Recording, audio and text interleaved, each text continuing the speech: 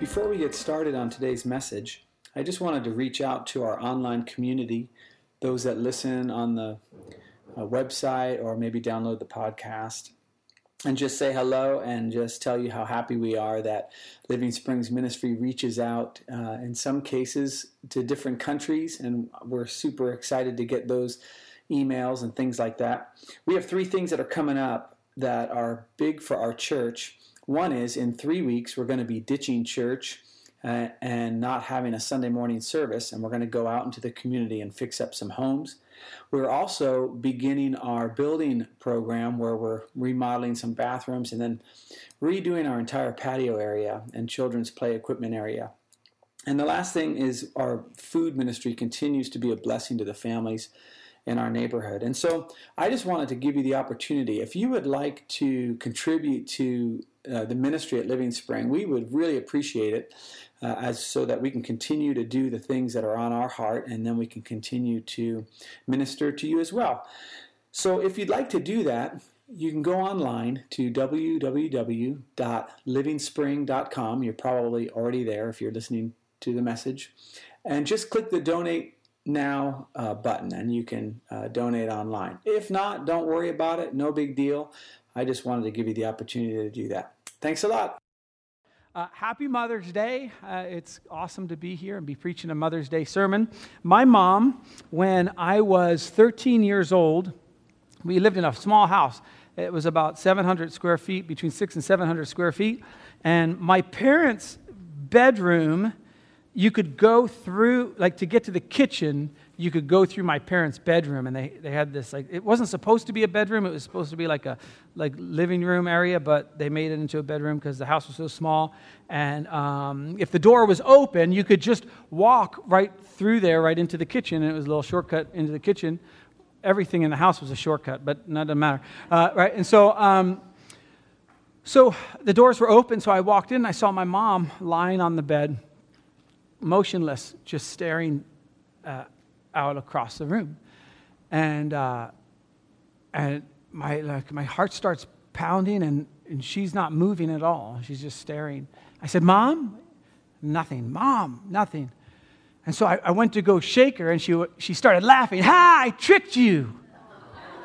You thought I was dead." So I thought you'd like that Mother's Day story. When I was in college, my freshman year, on April Fool's Day, she called me and told me my dog had died. And then just laughed, "I got you again. You're so trusting," you know. So when Lisa was about 7 years old, her parents were driving down like in the Mojave Desert and stopped off to get gas, and then got gas and left her behind. And so they just kept driving, and then because they have like 27 kids or whatever, so they keep driving. And so Lisa, at 7 years old, I think that's how old she was, just started walking down that highway in the Mojave Desert, crying, saying goodbye to each one of the family members. And then they remembered, and they turned around and they got her, and everyone in the car was laughing, right, including her mom, right? Now, the reason I tell you these is because we're really bent out of shape and hung up over these things, and I wanted to get that off my chest. No. The reason we talk about this is that if I just told you those stories about her mom and my mom, you'd be like, "What? That family's jacked up," you know? But my mom's awesome, and she does. She loves to do practical jokes, and she'd be sitting here laughing along with you right now. She'd probably shoot silly string at me. I don't know. But that's just my mom. And so, but you don't know that from the story. You just think, "Wow, you guys are twisted." You know, like, that's so, you poor guy, you know, which that's okay to feel that way. But that's the thing. And here's the thing. There's no perfect mom. There's no perfect mom. Like, I really want to get that across, really, to the moms here. There's no perfect mom. You don't have to be a perfect mom. But the problem is there's so much pressure. There's so much responsibility. There's so much feeling of a need to control, because if you don't do it, what, your husband's going to do it? Right? You get that feeling of, there's just so much on the line. And it's a big deal. When we first had our kids, there were 2 camps that were like really big, like rising up. And for those of you who are my age, you'll remember these if you raised kids around that time. One was called Growing Kids God's Way, which just has a formidable title anyway. But and in Growing Kids God's Way, their whole thing is like the parents are the center. And then there's these kids, but the parents' relationship, that comes first. And so they had this thing called couch time, which I thought was cool. And so what would happen is when you got home, you didn't acknowledge the kids.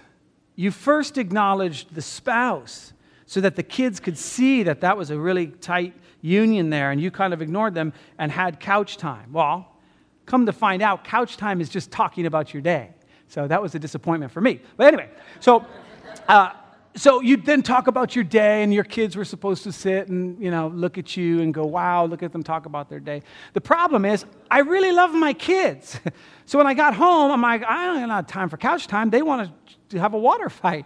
And so, I wanted to do that instead. So there was that camp, and then there was the other camp, Dr. Sears at the time. I don't know if he's still around or whatever, but that's more of like a kid-centric parenting thing. And in that one, you have your kids sleep with you until they get their masters. And so that's like bonding and all this kind of stuff. But those are obviously exaggerations, but that's what it felt like to me in reading those things. And so I'm just like, bump it. I don't even read a book or whatever. Not Lisa. Lisa was like, oh boy, if we can't do this, we can't do this. And then she's reading and she's talking to people. Why? Because there's so much pressure, because there's so much on the line. As a mom, you just feel like it's all on your shoulders, okay? And, grandparents, they're not too much of a help because they've either raised kids and they have all this advice to give you or they raise kids like my dad, and he just laughs at me and he's like, you have to go through it now, sucker, and I'm like, hey, this isn't helpful at all. And things change. They have the 5 S's now with the swaddling, the shushing, the swinging, and I had, when I was growing up, it was shouting, swatting, sarcasm, and no seatbelts. Yeah, those are the 5. Okay, it's constantly changing, okay? And here's the thing. It doesn't really ever go away if you're a mom. Some of you, even now, your kids are growing out of the house, but there's still that pressure of what kind of decisions are they making? What are they doing? There's so much on the line. There's so much going on. What I want to do this morning is read a story about the best mom in the history of mankind, raising the best kid in the history of mankind. And so then you'll feel horrible about yourselves and you'll just go home. No, we're going to see a mistake that the best mom in the history of mankind made. Mary. Mary actually made a mistake when she was raising Jesus. And Jesus turned out okay. You know what I mean? And so what we're going to talk about this morning is what happened, what was the mistake, how did that all work out, and then how do we move forward into this week? Because it's great to have a Mother's Day sermon and talk about all that kind of stuff, but tomorrow they go to school, or you have to go to work, or the house needs to be picked up, all the stuff. Today might be a mani-pedi and brunch, and that's cool, but you've got the whole weight of the world on your shoulders. And then, you end up comparing. It's just natural. You start thinking about what this mom does. And what happens when people compare typically is that they just pick the one element of each mom that's awesome, and they feel, this one keeps their house clean. I wish I kept my house clean. This one, educates their own children, and I just ship them off to school. This one does. And you end up just getting all that pressure. It was really cool when we first had kids. My friend had kids at the same time, and we had 2 girls who were super well behaved, they never did anything wrong. And then my friend, he had 2 boys, and they were crazy. And in the beginning, I thought it was me. I thought I was a pretty good dad, right? And then we had a son, and I became an atheist. No. No, right? But you're always comparing, you're always looking, all this kind of stuff. There's a ton of pressure. And I want to read a story to you about a mom. But before I do that, I want to show you a picture of close to the perfect mom. This is my wife, Lisa. I know. But that's not what I want to show you. That's not where we're going. See, it looks perfect, but you start to see, like, maybe there's something wrong, right? And so I started looking through these pictures going, I thought she was the perfect mom, but it turns out she's not. Look, this is her with a baby and a snake. I start thinking, because I thought I was going to say there's no perfect mom, but then I'm like, Lisa, but now I'm like, no. And then here's Jesse, no. Those are hardwood floors, okay? They warp when they get wet like that, okay? Look at this. That's all Lisa's side of the family. Look at that. This is crazy stuff here, okay? Just so we're clear. Yeah, that's cat food. Okay? You're like, oh, little whiskers, Okay. And there's that one, which is cool. So I don't know where the mom is doing all this, but in any event, that's kind of the thing. Now, okay, look, I'm joking, but listen, you could go through all your pictures and everything, and there's probably pictures in your mind, if you're a mom, about things you wish you'd done differently, things you wish you'd said differently, things you wish you hadn't experienced from your mom, and all this kind of stuff. And I just want us to look at a story, kind of see if we can get into Mary's skin for a little bit, and then we're going to shoot to another verse that I hope just gives you nothing but hope and peace this week as you go along your week. We're in Luke chapter 2. And what's happened is Mary's just had Jesus, and she's taken him to be circumcised, and she's just trying to do everything right, and her week has been awesome. She had the baby. The shepherds come, and they talk about the angels, and she's had angels visit her through this thing, and when she goes to the temple to have him circumcised, this guy named Simeon just like says all these great words about Jesus, and so as a young mom, you're just like, this is so cool, and then this woman, Anna, she's a prophetess. She lived at the temple just fasting and praying, and she's really spiritual, and she was talking about Jesus, all these great things. And so Mary, like as a mom, you're just like, you're in the zone. And so it says this, when Joseph and Mary had done everything required by the law, they knew exactly what they needed to do to raise this little boy, okay? They returned to Galilee, to their own town, Nazareth. And then the Bible kind of foreshadows of what happens, which we already know. And the child grew and became strong. He was filled with wisdom, and the grace of God was on him. And so you're like, wow, Mary just hit it out of the park. Mary, and this is what we want for all our kids, right? We want them to be filled with wisdom and the grace of God to be on them. I mean, this is what we want for our kids. And maybe to marry someone rich. I don't know. Okay, check this out. Every year, Jesus' parents went to Jerusalem for the festival of the Passover. When he was 12 years old, they went up to the festival according to custom. So they've done this 12 years in a row. And it's a big deal because to leave from Nazareth to go to Jerusalem, that's about 70 miles. Okay? I drew it in a straight line I got this fancy map about the Bible on my computer. And like a straight line is 63 miles. But, you've got all this kind of stuff. So I added 7. You probably add more. But they'd go. And so think about that. You got your whole family. Jesus had brothers, and you got everybody. Everybody's going to Jerusalem. So maybe it's 4 days, 5 days of travel. So it's a big deal, and they did this every year. When he was 12 years old, they went up to the festival according to the custom. So you're thinking, man, perfect mom, right? After the festival was over, while his parents were returning home, the boy Jesus stayed behind in Jerusalem. Because he's 12, he's got stuff to do. I mean, he hits a 12-year-old's mind and you just do it. But they were unaware of it. Now, as we sit here, how long do you think a good mom would notice that their kid isn't around? I mean, we just made fun of Lisa's mom, right? Lisa had to wait 5 minutes before her mom noticed that she was gone, and they laughed at her, and it was a great story, right? How long do you think it would be normal to miss your kid when you're on a trip like that? Well, watch. Thinking he was in their company, they traveled on for a day. Then they began looking for him. A day. A whole day they traveled.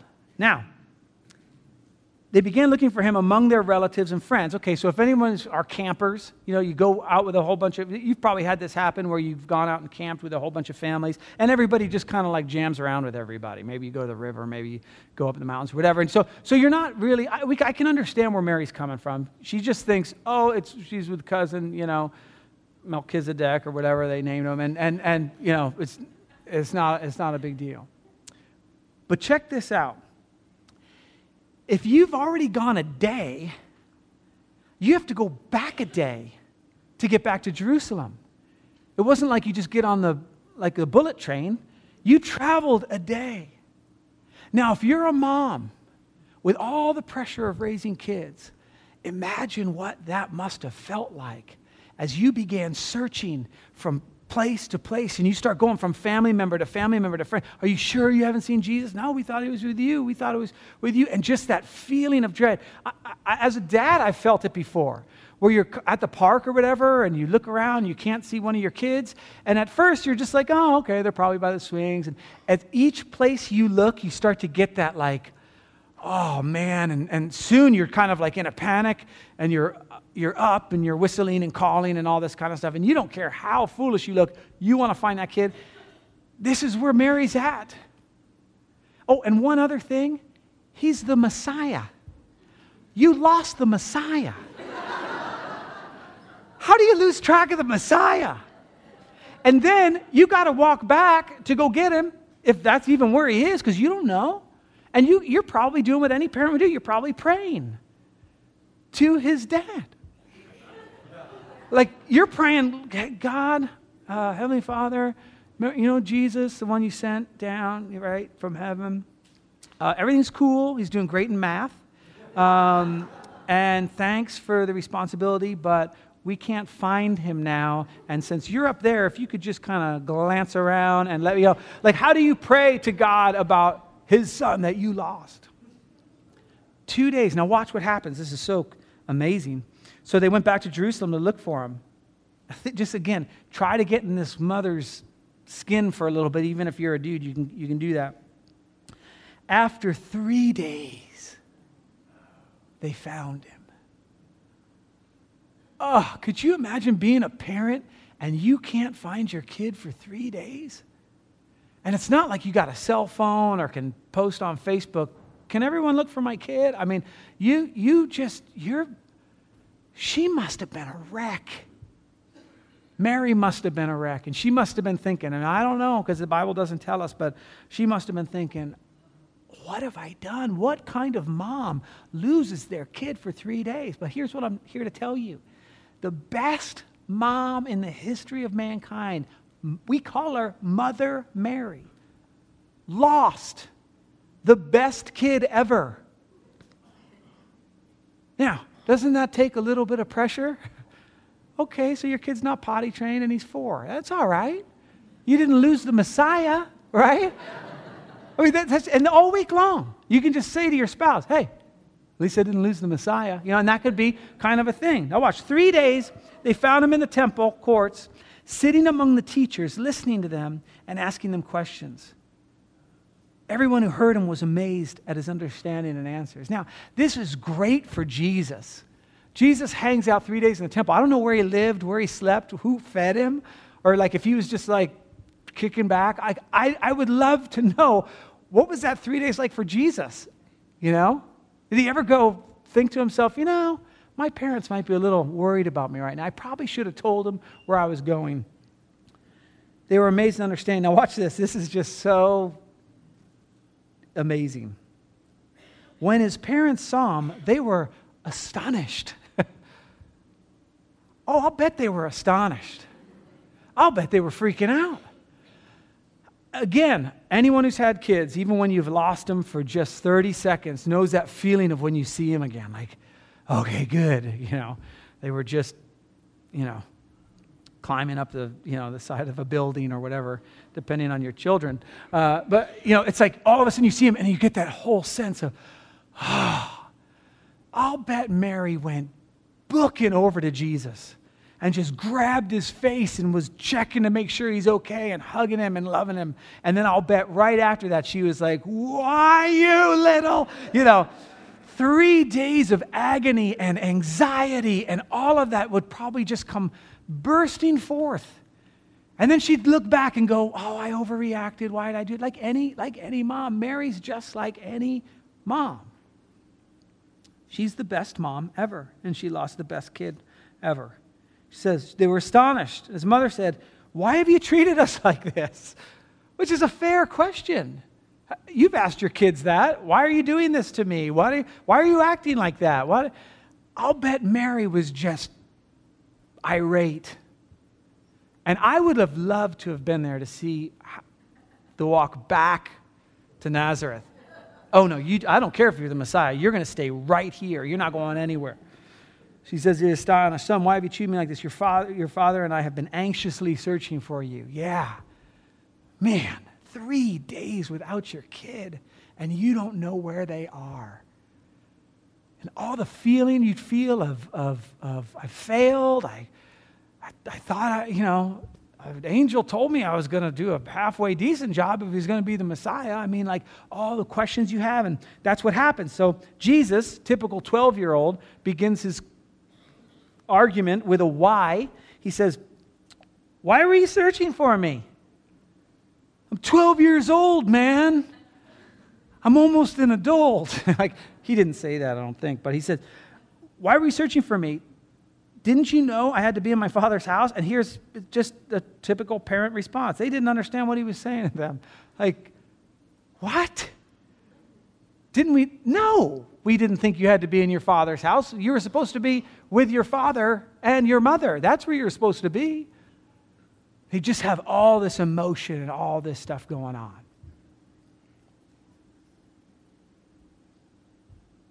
Now check this out. So then they went down to Nazareth. They went to Nazareth. Nazareth is actually north, but you're going down a hill with them, and was obedient to them. So good. No more staying in the temple for 3 days, right? But his mother treasured all these things in her heart. Now, treasured is a unfortunate translation because when we think we treasured them in our hearts, we think in terms of, oh, man, remember when we couldn't find him for 3 days? Oh, he's just the cutest. Don't you run away anymore, Jesus. That's kind of what we get with treasured, like it was a really good memory. But I'll bet it wasn't a good memory. I remember one time, we don't have time to go into it all, but I remember one time, Lisa and I really, really, really believed that our kids were, that our girls were abducted. Like we believed it. Okay, they were gone. And even now when I know the story, and it's a funny story, I still have that feel, like I can't get rid of that sense of just like, that memory is me, that Greek word that's me treasuring it in my heart. It's me setting it aside. It's me pondering it going, what in the world? Remember that? Like Lisa and I will still talk about it like, we can still feel it. That's what that means. And so Mary spends the rest of her life like you do as a mom, reviewing all the memories and thinking, should I have said that way? Should I have done that? I wish I'd done that. You compare and you think and you look at that kid and you look at your kid and you look at this and you look at that family and they look like they have it all together and we don't. And that person, it seems like everything works out for them and their kids get to go off and do this and my kids struggle and all this kind of stuff. You're setting it aside. You're pondering it. You're going over it in your heart. How do you stop when you're a mom? How do you get rid of the weight? How do you, this is serious stuff. And again, it's not just moms, it's parents, it's grandparents. Some of you grandparents are raising your kids' kids. And you obsess about them. And the thing with moms is that the tendency then is to control. The tendency is then to feel like, well, I've got to force it. If because husbands, they're not at that level of they're not thinking in terms of, well, if this happens and this happens. They're usually, and they don't mind if you want to control and take care of it all, go right ahead. I know where the clicker is, so, it's like, but you've got it all. It's a big deal being a mom. And then you read a story and you think, well, at least Mary was a perfect mom. And you're like, man, she's not. If she loses her kids, I can only imagine what I'm about ready to do this week. I might explode. And then you got all the pressure of finances, all this kind of stuff. What do you do? How do you get rid of it? Well, fortunately, Jesus has an answer. And it's the Jesus that was left behind for 3 days. He turned out okay. Even with that traumatic experience, he turned out fine. And in Matthew, he has what I think is one of the greatest Mother's Day verses you could find. If you want to find one that I think is perfect for moms, it's this one. And again, it works for everybody, but especially on Mother's Day, if you kind of like go through your week and go through what it's like to raise kids. And he says this, "Come to me, all who are weary." Like that sense of just like, wow, is it ever going to end? Another load of laundry? Like it's just, weary just means to toil. It's the work of a mom. It's that just day-to-day grind of making sure they've got this and making sure that they have that. And Jesus says, look, I get that. Come to me. And if you think about it, and I don't know what your week was like, but that's hard to do. It sounds easy, but it's really hard because for a mom, you kind of feel like you need to control a little bit. If I go, I can't go to Jesus, I need to go to my husband, and I need to get him going on some of this stuff, or I need to, if I don't explain this the right way to my son, he's going to end up doing this for the rest of his life, and he's going to end up in prison, and then he's going to end up, it's like all the way out. It's hard. But Jesus says, come to me, all who are weary. If you are a mom right now, or a grandma, or an aunt, or whatever, and you just feel tired, and you feel overwhelmed, Jesus says, I get it. Come. Now he says, and then he keeps going. Come to me, all who are weary. This is just the day-to-day toils of life. And heavy laden. These are the burdens, the pressures of, are they going to make it into, gifted math class? Are they going to make it out of gifted math class? Are they going to make it into college? What is this thing on his foot? This little bump. What is this? All that, just that burden of, man, I really want to do the right thing as a mom. I don't think I've met a mom who isn't like that. I just want to do the right thing. I want, right? We've heard this, but what's best for my child?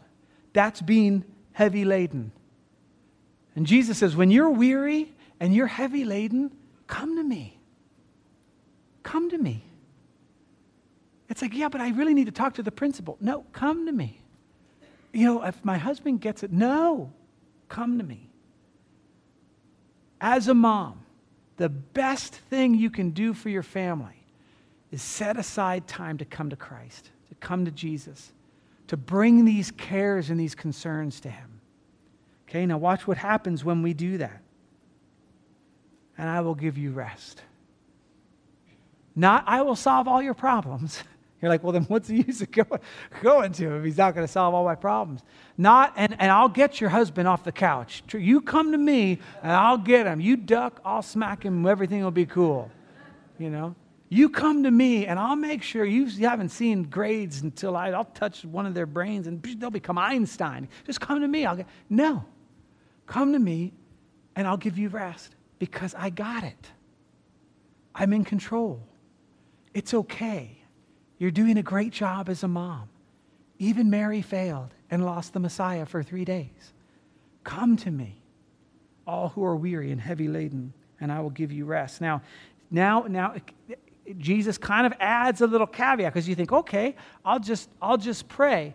But Jesus kind of adds another little element to it, and this is where it gets hard to do.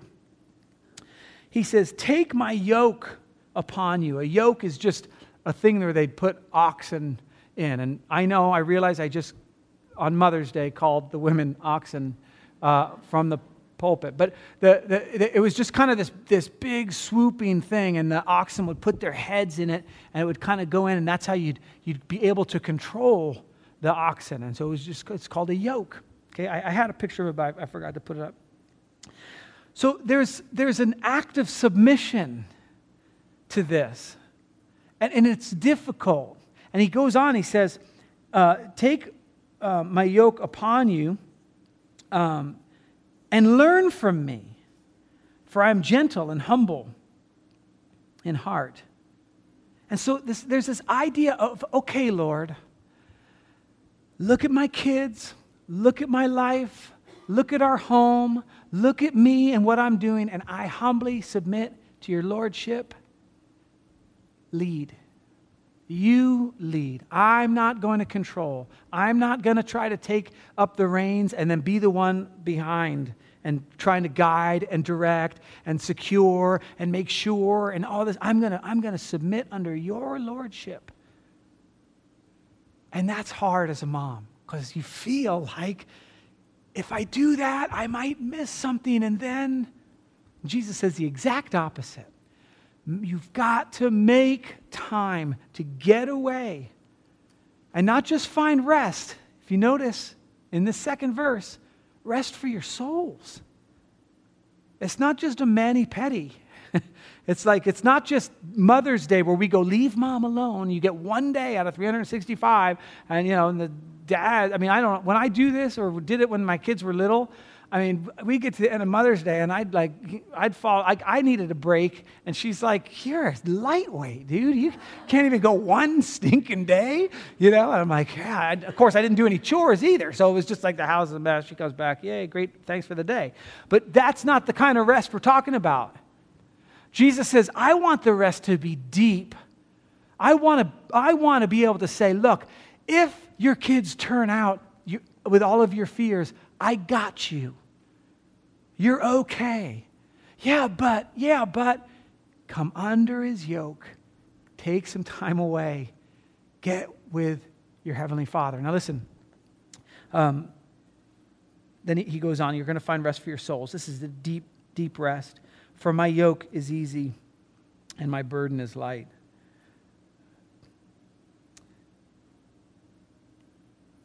So here's my hope for this week. I've been talking to moms basically, but for some of you, just this idea of control is a tough one. Even as I talk, there are some who might be in the sound of my voice and you'd love to be a mom, but there's complications and there's all this kind of stuff. And so you feel that just big weight of, should we do something different? Should we go? And maybe you've gone to the doctor and you've gone all this kind of stuff. This same thing. Hey, I know you're weary. I know. It's heartbreaking. But you got to go to Jesus. You got to go to Jesus. For some, you're grandmas and you're looking at your kids and the decisions they're making and you're like, man, I wish I could control. I wish I could. You got to go to Jesus. For some of you, you're single and you're thinking, oh man, I just love to be married. Forget the whole kids thing. Forget Mother's Day. I just want to get married. You got to go to Jesus. You're going to wear yourself out. For the men, we have got to, as leaders in our home, make sure our spouses and the children and everybody have times that they can get to be with Jesus.